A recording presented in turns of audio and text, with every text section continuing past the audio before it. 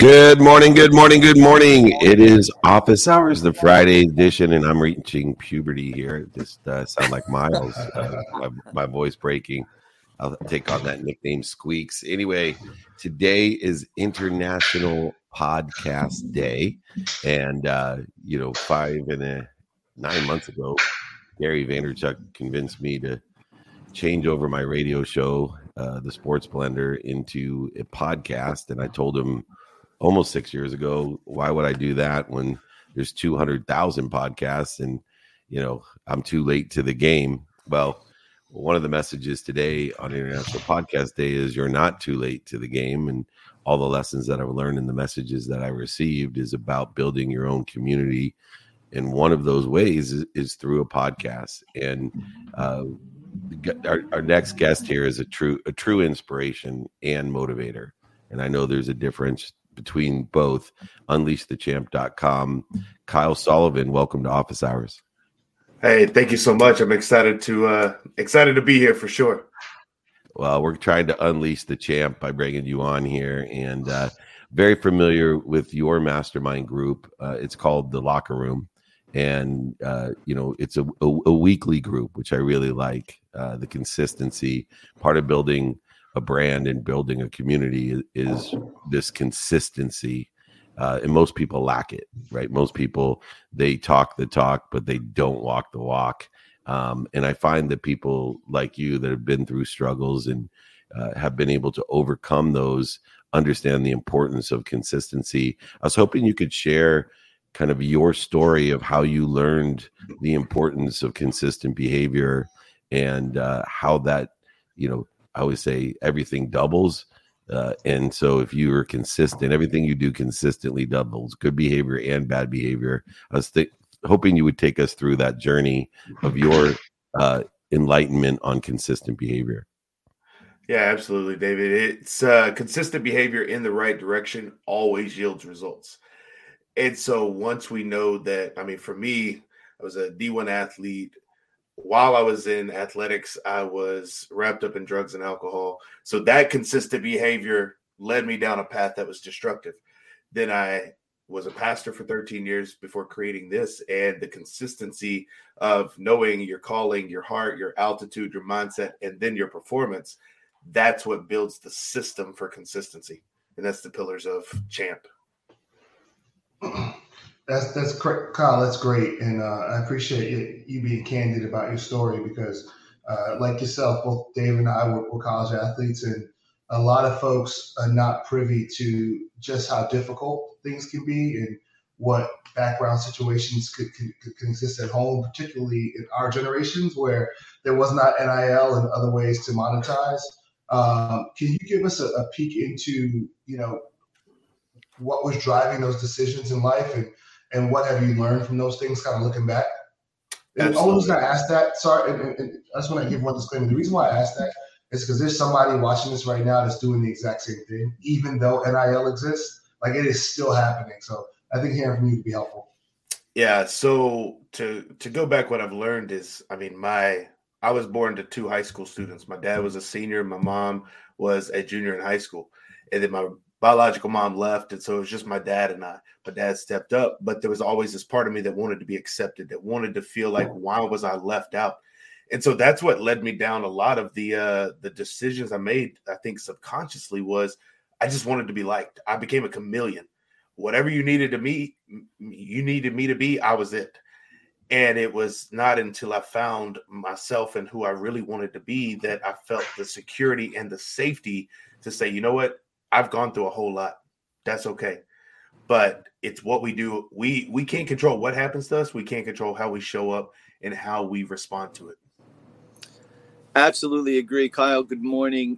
You are the epitome of one of the things I love to talk about is the hero's journey. And you are the epitome of it, right? Like so many of the successful people that we see who have gone into those darkest, deepest caves and fought the dragons that hid the treasures that they need to come out and share them with the rest of the world. I have a jiu-jitsu professor and instructor, and we hear all over, practice makes perfect, and he says, no, perfect practice makes perfect.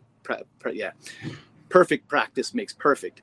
And so that's the key. And so My question is, what was that trigger? Because you were practicing perfectly, unfortunately, in the wrong direction for so much of your life. And then you took that mindset, that heart set, that drive, that thrive, and converted it over to doing it the way you're doing it now. What happened that led you to that switch so that others who are listening have the ability to relate to that? Yeah, for me, people change when they want to or they're forced to. I was forced to. I don't wish this on anybody, but my conversion, my pivot moment was I got jumped at a drug deal. And I went to a party that I'd always gone to, and that was fun, and I got jumped. And I realized, okay, I don't want this to happen again. I don't want this to be. And so I just said, okay, I'm going to shift. And I didn't know what the steps were going to be, but I knew the first step was to get away from that situation. And so that was the biggest thing for me. And then it's about taking the consistent behavior. It's not about, I tell my clients, hey, get 90 feet a day. That's the distance between home and first base. Move the chains today. Get a first down today. Get 2, 3, 4 yards, but keep moving in the right direction. And so for me, it wasn't this big grand slam moment. It was about the consistent behavior over time that has led to the place I am now. And your mastermind empowers people with not only that connection so that they feel comfortable being themselves, which to me, Shakespeare's "To thine own self be true" is probably one of the most poignant things that we can do, especially because of the access that we have to community. But that collaboration as well that exists within, your practical leadership mastermind. But one of the components that people don't talk about, you talk about being forced or make that choice. We can't help anyone that doesn't help themselves. But you said something interesting, that you didn't belong. And I felt that same way, right?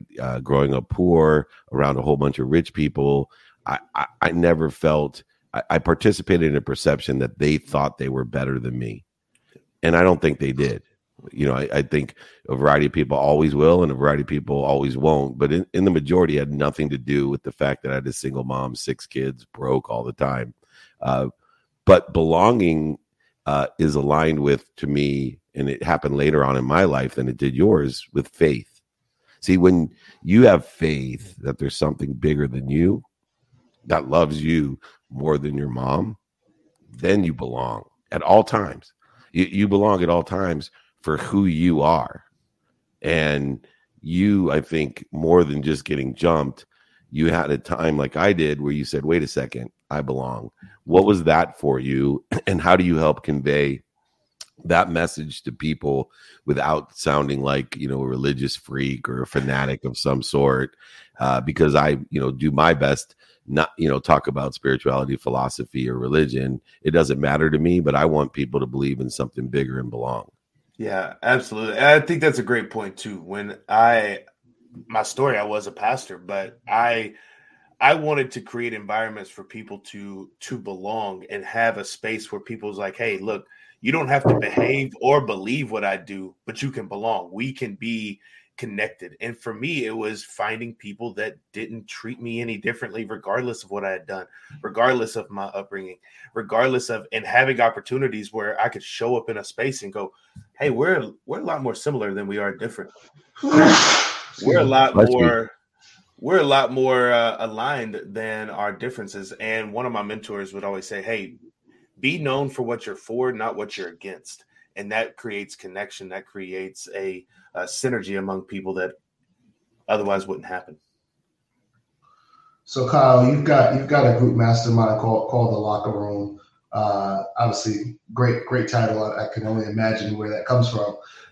But there's a lot of folks. I know Dave's got an amazing masterminds, and many of his coaching students have gone on to start masterminds and group coaching.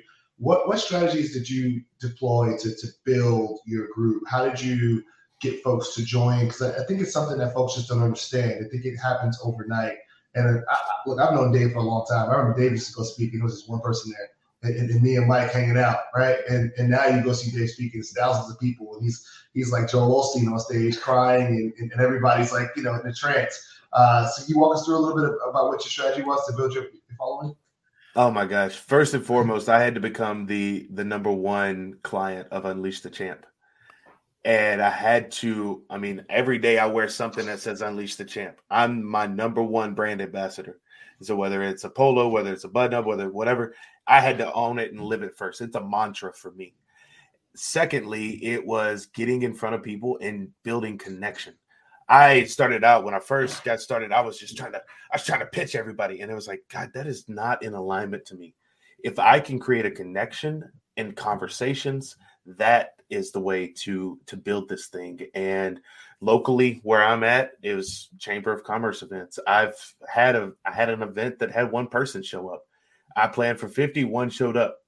I said, man, we about to blow this thing out with me and you. We spending all day together. I'm not limiting what I was talking about. I'm not limiting my delivery.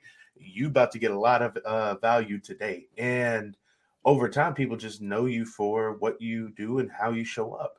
And as you build that community, you build a connection with people, they start to go, hey, you need to meet this guy. Hey, do you want this opportunity? Hey, can you come in to do this thing? And when you just are, I mean, what is it? The Zig Ziglar. You help enough people get what they want, you always get what you want. And that's how I built the locker room and how I'm building Unleash the Champ now. Kyle, it's about that, how you show up, that resonates. It reminds me of a story. I have a friend who opened a restaurant, and it was early winter and it started snowing. It was kind of like unnaturally snowing a lot that night, and people started canceling. He was brand new. He'd been struggling, put everything into it, didn't think he was going to make it. And everyone canceled except one person. And he said he was tempted to call that person because it was the latest reservation and say, hey, we're just going to close. We're going to leave. We're not going to do it. And something told him, don't do it. Keep the restaurant open. And he kept it open, and he spent time with that person, served them a great meal. And it ended up that she was a food critic, and she blew him up, and he was that close to canceling it. And he has one of the most successful restaurants in town now. Had he not stayed, right, we know what would have happened. But you said something really interesting. You said you quoted something, but before that you said my mentor. And so when we look at people like Dave and you look at people like your mentor, what led you to getting a mentor, and how valuable has that been? Because so many of our listeners have thought about it and wonder, should they? Why should they? Can you tell them what your mentor means to you and how valuable that is? Yeah, so that's one of many mentors I have. And I think it's important for me. I have a marriage mentor. I have a financial mentor. I create like the coaching staff for me, my board of directors, if you will. And I would rather build a community of people that know me. I talk about like they got the all access card. Like if I'm a stadium, they can get to the top. And there's nothing that they can't ask me about. There's nothing and because of that, they can push me. They can challenge me. They say, hey, maybe not think about it like this. Maybe consider another way. And without that, we could get there. Like people listening, watching this right now, like, yeah, you could get there alone. But if you could get there faster and you could go further with a mentor, with a coach, with a mastermind, why would you not do it? Stand on the shoulders of other people. And Kyle, as you grow as a coach yourself, with many mentors yourself, you start seeing a distinguished characteristic of the successful clients that you have and the clients that I say that aren't ready. They're not successful, but they're not ready. And I like to work with people month to month, and at first it was really more about guaranteeing that everybody was satisfied with the financial situation working with me, that they didn't feel any month went by that they were locked in and I didn't want that energy of it. But today with the wait lists and the amount of people that want it, it's turned into the opposite. It's turned into me being able to tell people, hey, you're not ready, right? You are lying to yourself. And when you are ready, I'll be here for you. But there's a lot of people that are ready that need my help. And, at first I had a need to be offended by that, right? Like, and here's what's even worse is when you have the need to be offended by it, the people who you're trying to help have even a greater need to be offended. They think somehow you think you're superior or you're attacking them.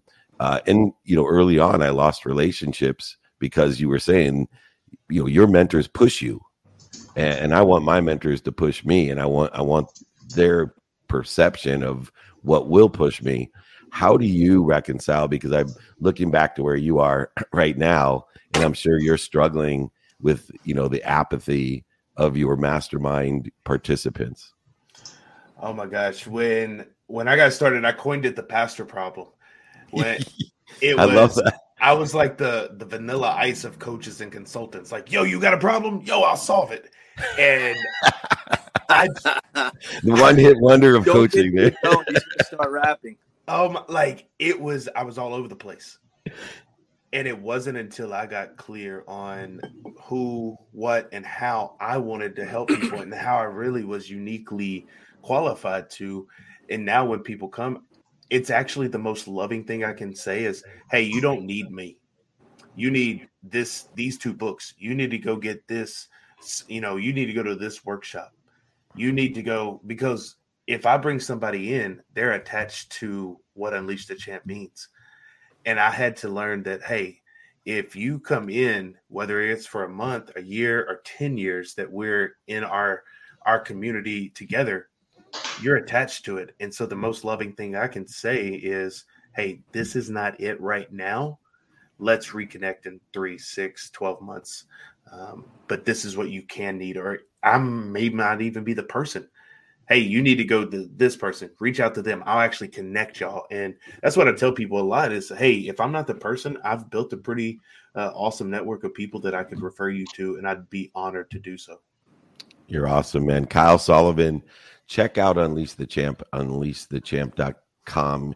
He has a locker room that's meant for community connection, collaboration, for everyone to grow. I call it a community of sponsors and power sponsors, people that will help you and people that know people that can help you. And it goes both ways within this community of motivated, inspired winners. We appreciate you coming on, Kyle. And, we'll look forward to having you back. Thank you so much. Absolutely. Thank you guys so much. Thanks, Kyle. You got it, bro. Thanks, Kyle. All right. Man, you meet people that get it. He gets it. And this person is incredible. She's coming on. I knew her father. He's a legend, and he's someone who has helped me since I was a young executive. The CEO of Holmes International, ChetHolmes.com. Amanda Holmes, thank you for getting up early and joining the 3 of us here on Office Hours. Woo! There was a little misunderstanding about 5 a.m. versus 5 p.m. So I am so happy to be here, and I'm sorry if I am late. No, ready thank to rock you. with the best of them. It's great to be here. You're an amazing person to be that fired up so early, impromptu. So, there's certain things that expose people for who they are. And this is one of them. The fact that you didn't cancel. We were talking earlier while you were sleeping. Mike mentioned a restaurant story about somebody that showed up and what would have happened if they didn't show up. And one person showed up to this brand new restaurant, and it was the last reservation, and the guy waited for it. So you have exposed yourself that you truly have learned from your father's proven processes and success. And anyway, you've inherited quite a legacy and quite a business. And Thank you. I have 3 daughters, and I'm mentored by your father and someone who has looked to see, what does Bob Proctor's family do when he's gone, or Chet Holmes or Zig Ziglar or Covey.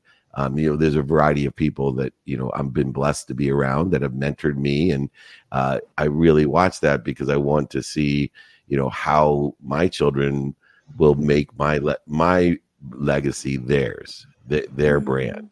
Not they have to put their twist onto it. And you're so young and do such a great job at that. I'm more curious from a different angle. Advice for me, what was it that your father did to empower you to be ready to inherit such an incredible brand and business worldwide?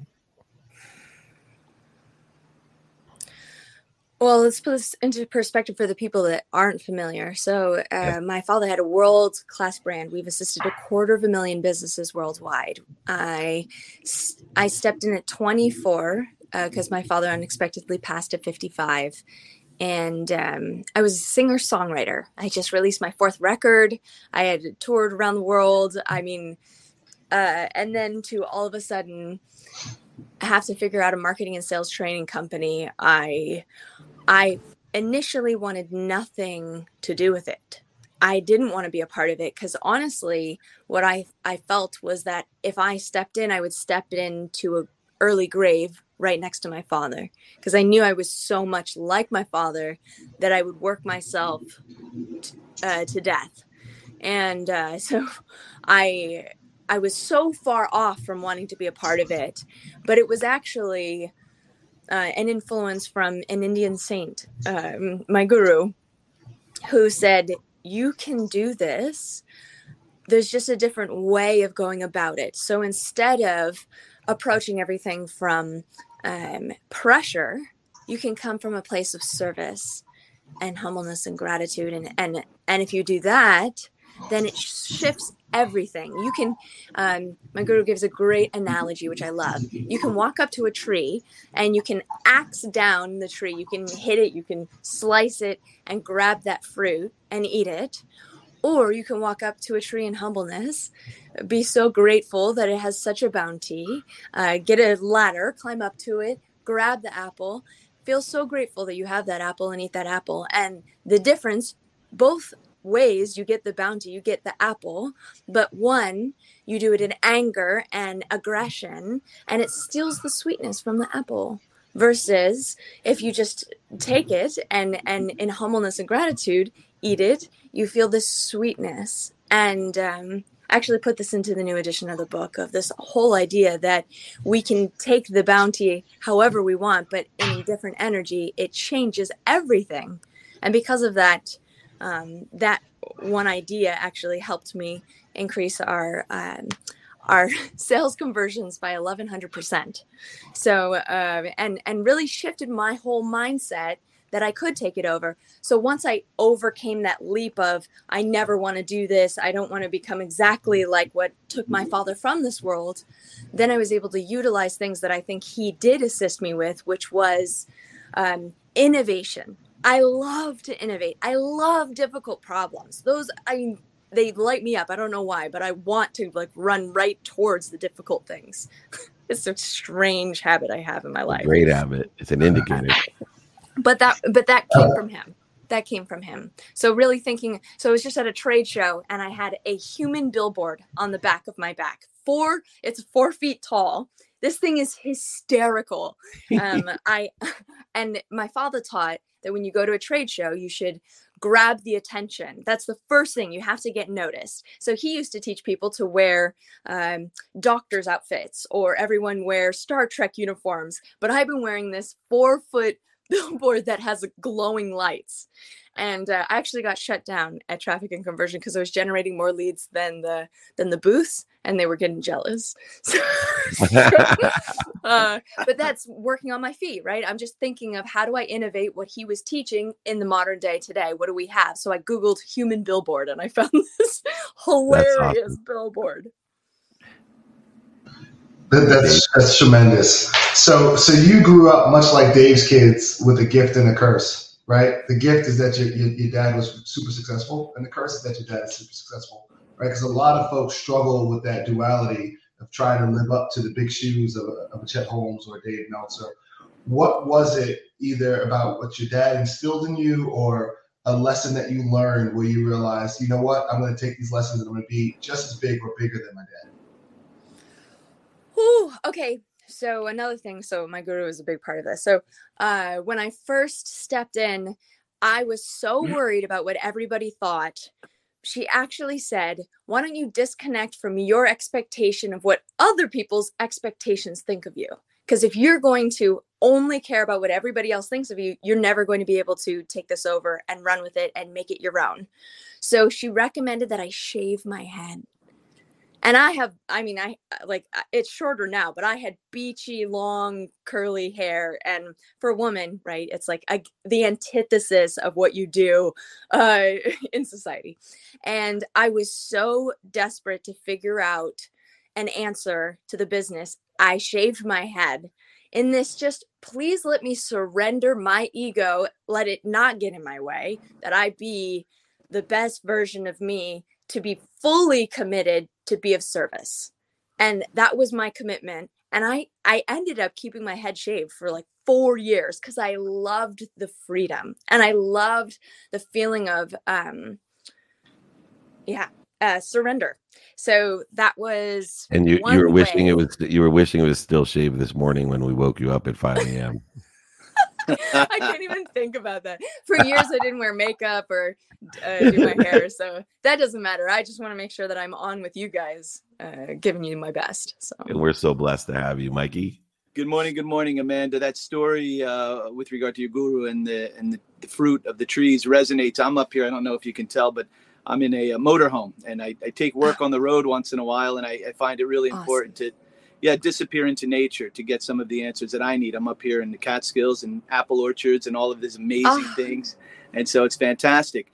And you being a musician, one of the things that I talk about with people is that, without those pauses in between the sounds, whether it's a guitar string or the beat of a drum or something, it's all just noise. It's those moments of silence between the sounds that create the music. Yes. And so for you to increase leads by 1,176%, double coaching clients 2 years in a row, you're obviously doing something. You have a guru. What are the other tools or the tricks that you utilize to tap into the magic within yourself and apply that to work? I love that quote, by the way. That's one of my favorite quotes, that there's the space between the notes. My God, it's yours. I love that. Yeah. So I believe my father taught something called pig-headed discipline and determination. It is the single most important thing you need to succeed in business, right? If we think about leads or sales, 80% of sales are made on the 5th to 12th contact, and yet 90% of salespeople never follow up after just the 3rd contact. So it takes pig-headed discipline and determination. Our whole methodology is based around this principle that mastery isn't about doing 4,000 different things. It's about doing 12 things 4,000 times, right? So I, again, did a little bit of just a minor shift, that I believe that pig-headed discipline and determination is critical, but it needs to be focused first at you being the best version of yourself. When that is your most important stance, then everything else will flow. So first, I believe it's the relationship you have with yourself. Then after that, it's not about, shiny object syndrome. No wonder we have shiny object syndrome. There's 3.8 billion social media channels online today, right? We touch our phone an average of 2,016 times a day. How are we not, right? It's because of that response that we get in our mind every time we touch our phone. So we really have to get focused. We really have to get clear. And that's what our core methodology teaches, is we have 12 core competencies on how to double sales. And it really only needs one, that if you just, with pig-headed discipline and determination, focus on just that one could be enough to double your sales. Whether it's how you're messaging to your clientele, because you can get 9 times more from the dollars that you're spending to generate new clients if you just focus on the messaging. You can double your sales. Our fastest, least expensive way to double sales is something we call the Dream 100. And that's just about who you're focused on. So these minor little tweaks, if you just continue to refine them and critique them, that's where the success lies. Yeah, it's one of the things I learned from your father, that desire that I must be what I can be, to dream small today for a big future. And those 12 things to bite-sized things, but they have to be consistent and persistent in the pursuit of your potential with that pig-headed determination. The incredible early riser, Amanda Holmes. We will have to have you back again, the CEO of Chet Holmes International, one of my favorite people that I credit a lot for planting seeds under trees that he is not sitting under, but now I get to experience, as when I had Sage Dyer, now I get the amazing Amanda Holmes. The world comes in full circle, and it inspires me that I could leave a legacy, hopefully much later into my life, to my daughters, to see you. And thank you for all that you do. We look forward to doing more with you. Just go to chetholmes.com. Let's get her up to 1,276% increase instead of just 1,176. Keep up the great work. Thanks for joining us. Thanks for waking up early. Woo! Thank you so much. I'm sorry for being late, by the way. No problem. Next time wear the billboard. I want to see it. Oh yeah. You'll love it. Thank you. Right on. Thanks, Amanda. Bye, Amanda. All right. It's International Podcast Day, and we are here on office hours. We're blessed to be here. Incredible guest, even when we have to wake them up early. There's the difference, right? That pig-headed determination. Not everybody would have shown up if they thought it was 5 p.m. And she's on the West Coast for traffic and conversion, like so many people are here in San Diego. And so I'm pretty impressed by Amanda Holmes. No doubt that her father had planted seeds under trees for her, as well as Dennis Waitley, one of our other mentors and friends of Chet Holmes, said. But it's time. Let's go fishing here on International Podcast Day. CJ Fisher's in the house. He is the partner co-chair of the gaming department at Fox Rothschild, and it's foxrothschild.com/gaming. It's amazing. Good morning, CJ. I'm amazed. What's up, CJ? We're all lawyers of some sort. I'm a recovering one. I think Mike has been sucked back in, and Marino is a practicing lawyer. But I'm leaving it. There's one thing: we're all sports people, all three of us, and some of just one of the most amazing things is if I'm taking myself back when I ran Lee Steinberg, the sports agency, with all the different issues around gaming. If somebody would have told me that the number one sponsor for all major sports teams, the number one sponsor category for all major sports team would have been gambling in 2022, that is something, that was almost as just incredibly unbelievable. And yet I see commercials every day here in California that, we're going to legalize it on our phones, and just ridiculous amounts of endless commercials. Exactly. So, help people understand, because you really have the mastery of this expansive business of how gaming is going to be legalized throughout the United States. Yeah, so I mean, it's obvious that it's booming in literally every jurisdiction across the U.S. Sports betting is leading the charge. So how big is sports betting, by the way? They used to make up numbers when it was illegal, but now that we have some legalized numbers, how big do they think sports gambling is right now?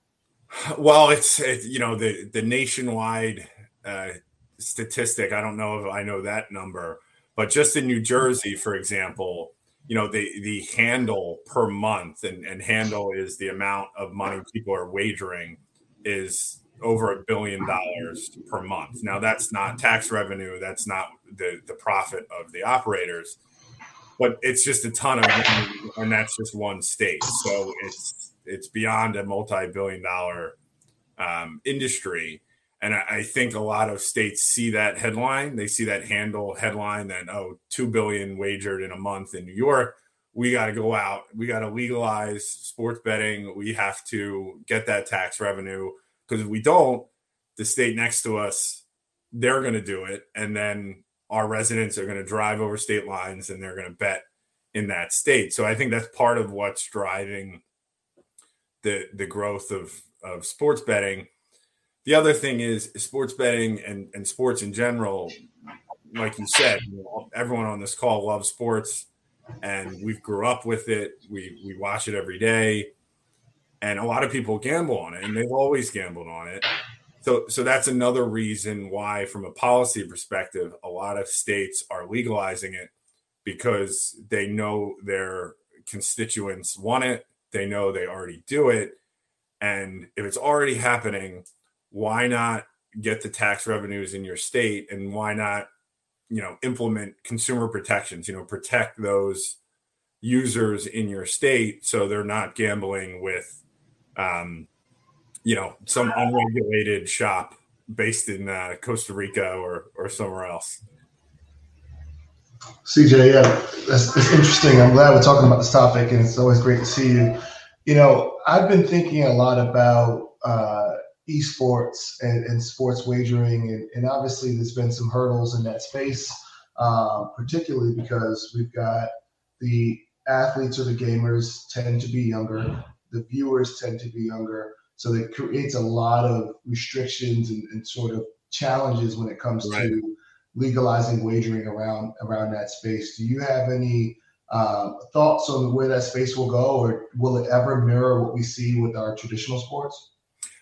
I think it will. It's for the reasons you highlighted. I think it's just going to take time. Certain states like New Jersey are trying to be a pioneer in the esports space in general, not just in as far as betting. So certainly in New Jersey, I think pretty soon we're going to see esports related wagering that you're not going to see anywhere else, at least initially. But I think states are more cautious because you don't have athletes making $20 million a year participating. You have minors participating or individuals that maybe don't make that much. So it creates this perceived concern as far as the integrity of those events, right? If you have these teams competing in a video game, is that more susceptible to match fixing and those types of issues? And I'm not suggesting that it is, but it's a roadblock to get that past regulators and state legislators where, they might not have that concern with sports betting, but they may with esports.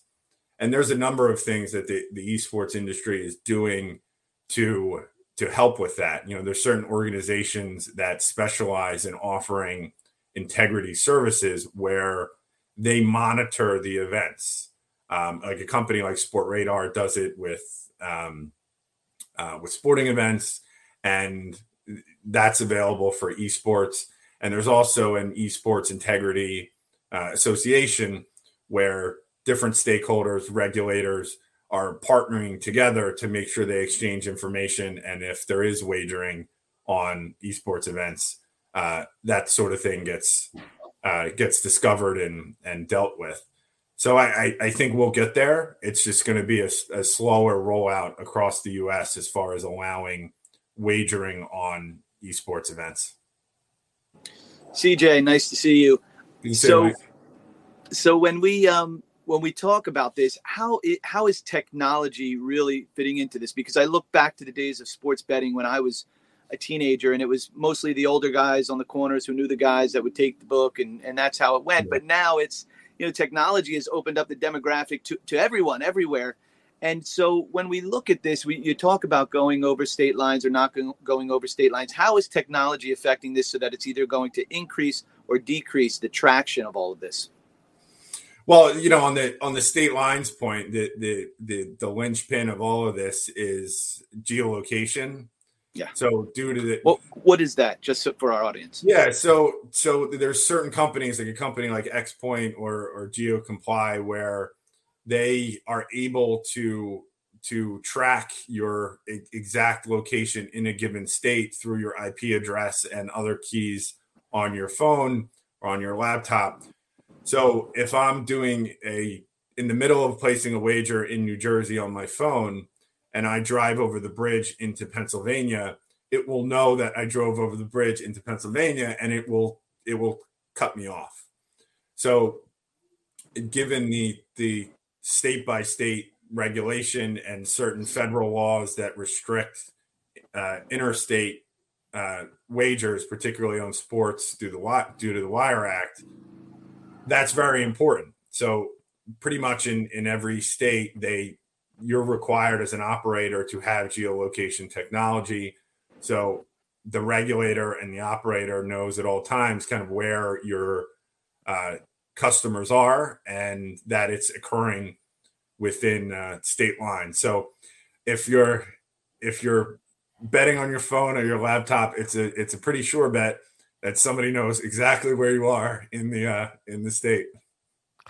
CJ, there's all types of compliance nuances that exist, and even within the context of the latency of the network issues, as we get more and more prop bets that are based off of polling type of incidents in sports betting, for example, and the trends are moving that way to eventually be able to bet whether there's going to be a run or a pass when the networks get secure and fast enough, and that's where sports polling and gambling and fantasy is going to get really fun and exciting too, really interactive from your couch. What's stopping people today? I was joking with my team that, there's a business called e-pimping, and it's basically on the OnlyFans page that these people just send all their shit to one person and they manage their account and they get a percentage of, millions of dollars from these OnlyFans pages. And, is there kind of the e-booking side of things where it seems that somebody in New Jersey could, book bets from their laptop for other people? It's a good point, and I've talked to different individuals or companies that are interested in doing that, and a term is like entity wagering, where it's almost like an investment platform where you market out there that I'm a fabulous sports bettor. Give all your money to me. I'll wager for you, and then I'll kick the profits back.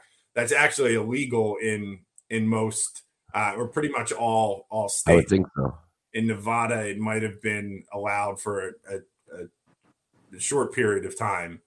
So that's kind of the dilemma, but it makes sense. I mean, you look at traditional investing of, invest with me and I'll invest your funds in the stock market, and then you get the returns on that. I think the challenge with gambling is how important AML, KYC, know your customer, all of that is in gambling. Who's wagering? Why are they wagering? Are they trying to launder funds? And when you get into entity wagering, that sort of business, you really can't do that, right? You'll have one entity that's placing the wagers, and the regulator's not going to know who's actually betting. So I think that's the challenge from a regulatory perspective. Very well. Last question, guys. Anyone? Yeah. Dave, do you want to go? I'll give it to Mike because this is my space. So I'll let Mike ask. Well, I have to ask the question being. Well, Mike used to be a bookie, right?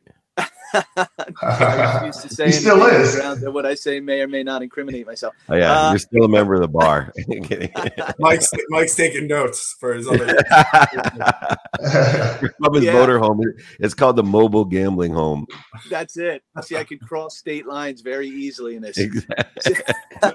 CJ, what if any role, I have to ask the question, are digital currencies and cryptocurrencies playing into all of this? Yeah, so it that's growing as well. I think certain states are allowing cryptocurrency, digital currency, to be a payment method.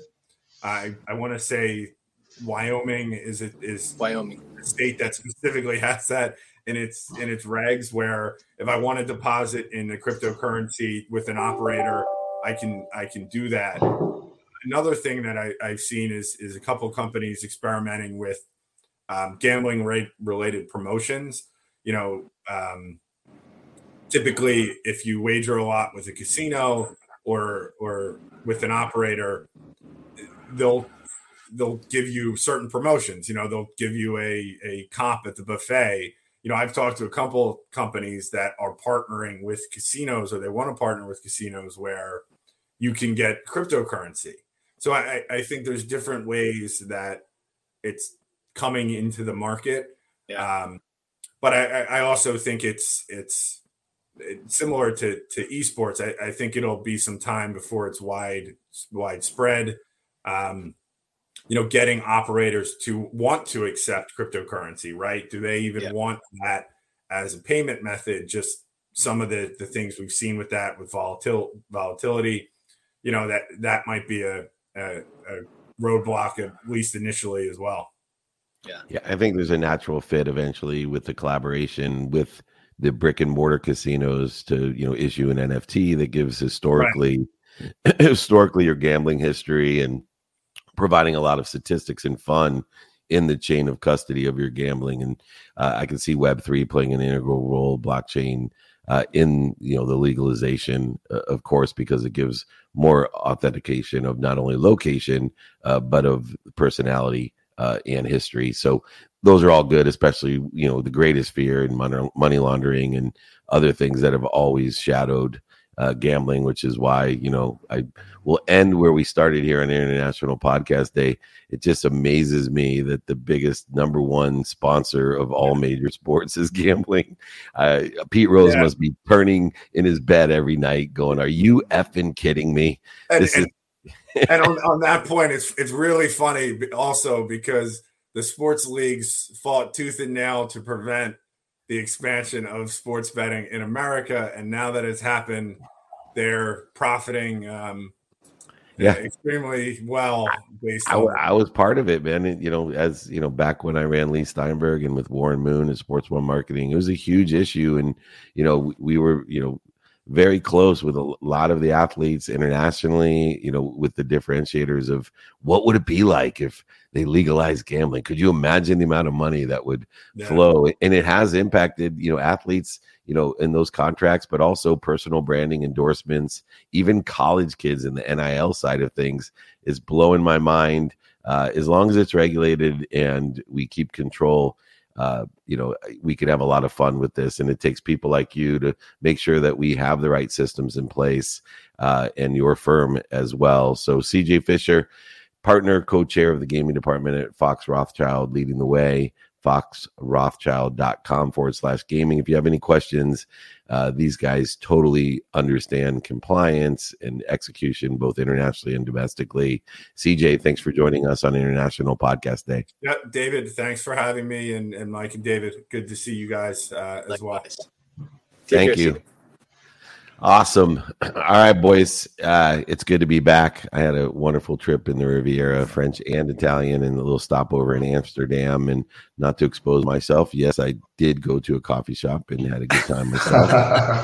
But I'm under regulatory expansion, so it was it was a great trip anyway, my 25th anniversary. So thank you for covering for me, both of you, as I was gone. I don't miss many of the thousands of shows that I do, but this one was well worth it. And it's even more fun to know it was in such good hands. As you know, it's International Podcast Day, and I was wondering, who wants to go first? Oh, I guess, Mike, you're going first on the takeaway for the day. There it is. Yeah. That's the universe speaking, right? Congrats and happy anniversary again. Glad to hear that the trip was so amazing. For me, David, we talk about technology, you talk about it, and podcasts and other methods of technology, being able to amplify the message or the signal and being able to do that. And so here on International Podcast Day, what better of a day to reference that? For me, the takeaway is, listening to Kyle and to Amanda and then CJ, it's that persistence, which you always talk about, the consistency, which you always talk about, and that strive for perfection. Amanda showing up, right? 80% of getting it done is showing up. It's the old Bruce Lee quote, right? I don't fear the man who knows 10,000 kicks. I fear the man who's practiced one kick 10,000 times. And so for me, that's what it is today.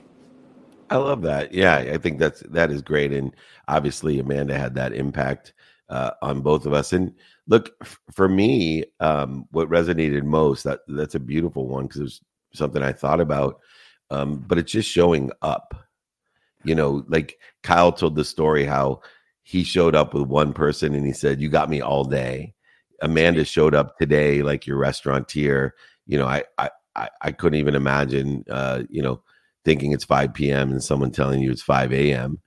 Matt had computer problems, our producer, but yet he showed up and we, squeezed in, at the 5 o'clock time to start with the video and everything. And, the CJ as well, right? Like, people are are showing up, and it's not just showing up, it's how do you show up. And that's my takeaway, is not only show up, it's how are you showing up. Speaking of showing up, right on time. Kazoo. Proving our point. He gets a fancy haircut. He gets a fancy haircut. He thinks he can come in and out however he wants there. Yeah, nice. All right, what's your takeaway, Dave? Great. My takeaway is right in line with you guys. I was thinking about when Amanda was on. She said, I thought it was 5 p.m. and not 5 a.m. She still showed up. She showed up like excited and with a smile on her face. It reminded me of this podcast I heard recently with Phil Handy. Phil Handy's a Lakers assistant coach. Much like our boy Chris, he was like the Chris of the 90s. In terms Chris of like, Johnson. These guys everybody that doesn't know Chris Johnson. Yeah. Everybody that doesn't know Chris Johnson, basketball trainer. He was like the individual basketball trainer, a lot of flexibility, great entrepreneur. Mike Brown gets the job with the Lakers, and he offers Phil Handy the opportunity to be an assistant coach. Phil says no, but thinks about it and says, well, I get an opportunity to work with Kobe, right? Kobe's one of the greatest. He's like, I wonder if I can impact Kobe in any way, and this would be worth it for me. So after about 3 months of Kobe ignoring Phil, Kobe says, you want to work out with me? Be at the gym at 4, right? So Phil Handy gets ready. He's at the gym at 2 p.m. waiting for Kobe to get there. He stays till 8 p.m. at night. Kobe never shows up. Sees Kobe the next morning. Kobe goes, where were you, motherfucker? Kobe met it at 4 a.m., right? And Phil Handy got there at 2. Phil Handy in that podcast said, every single time I had an opportunity to work out with Kobe, from then I would wake up at 1 a.m. and be at the gym until he gave me another opportunity. So it's just about like being flexible, knowing that people that are great get to things early and just shifting and being available for that. It's a great point. And I was blessed to be around Kobe right before he passed. And he was talking about, as the ambassador to World Basketball Association and the China ambassador, how after he was done playing, not only did he win an Academy Award, but he was still waking up at 4 a.m. And even beyond that, he was empowering his own children. One of his daughters wanted to go with him to China. And he said, absolutely. You just have to learn Mandarin if you're going to be my assistant traveling around the world in China.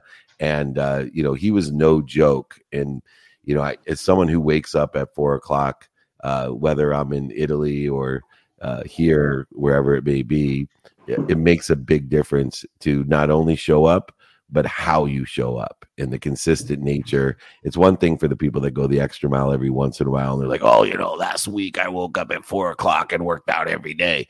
Yeah, good for you. Excuse my language, as Kobe would say. Good for you, motherfucker. Try doing it for 30 years. Try to do it for 30 years. Then understand what the empty mile is about. And that's what Kobe Bryant, to me, showed me, is what the empty mile, regardless of your stature, regardless of what others think where you're at, you got to do it every single day with pig-headed determination. And I appreciate you both showing up, as well as how you show up. Thank you, Dave Moreno. Thank you, Mike Mamola. Thank you for celebrating International Podcast Day. We're going to have a lot of fun today. I'll see you guys hopefully on Clubhouse for training at 7 a.m. Pacific time. Thanks. Take care. Right on. All right, everyone. It is International Podcast Day. In case you don't know, I have a podcast, and I'd love for you to join me. Over 1,200 episodes of Pig-Headed and Determination. We have the biggest billionaires, millionaires, and entrepreneurs, celebrities, athletes, and entertainers. Go ahead, download or watch the playbook. If you rate and review it, it helps me because more people will watch it. So it's called The Playbook, and I've been doing it for 5 years, and it has over 1,200 episodes of the biggest names giving their playbook to success, kind of the Napoleon Hill of podcasting. And you could email me if you want more information or my book or anything, david@dmeltzer.com. All of it's free. If it's free, it's we. So email me. David's my first name, at my first initial D, my last name Meltzer, like seltzer with an M.com, david@dmeltzer.com. Most importantly, everybody, be more interested than interesting. Be kind to your future self and do good deeds. We'll see you at 7 a.m. today. Thank you.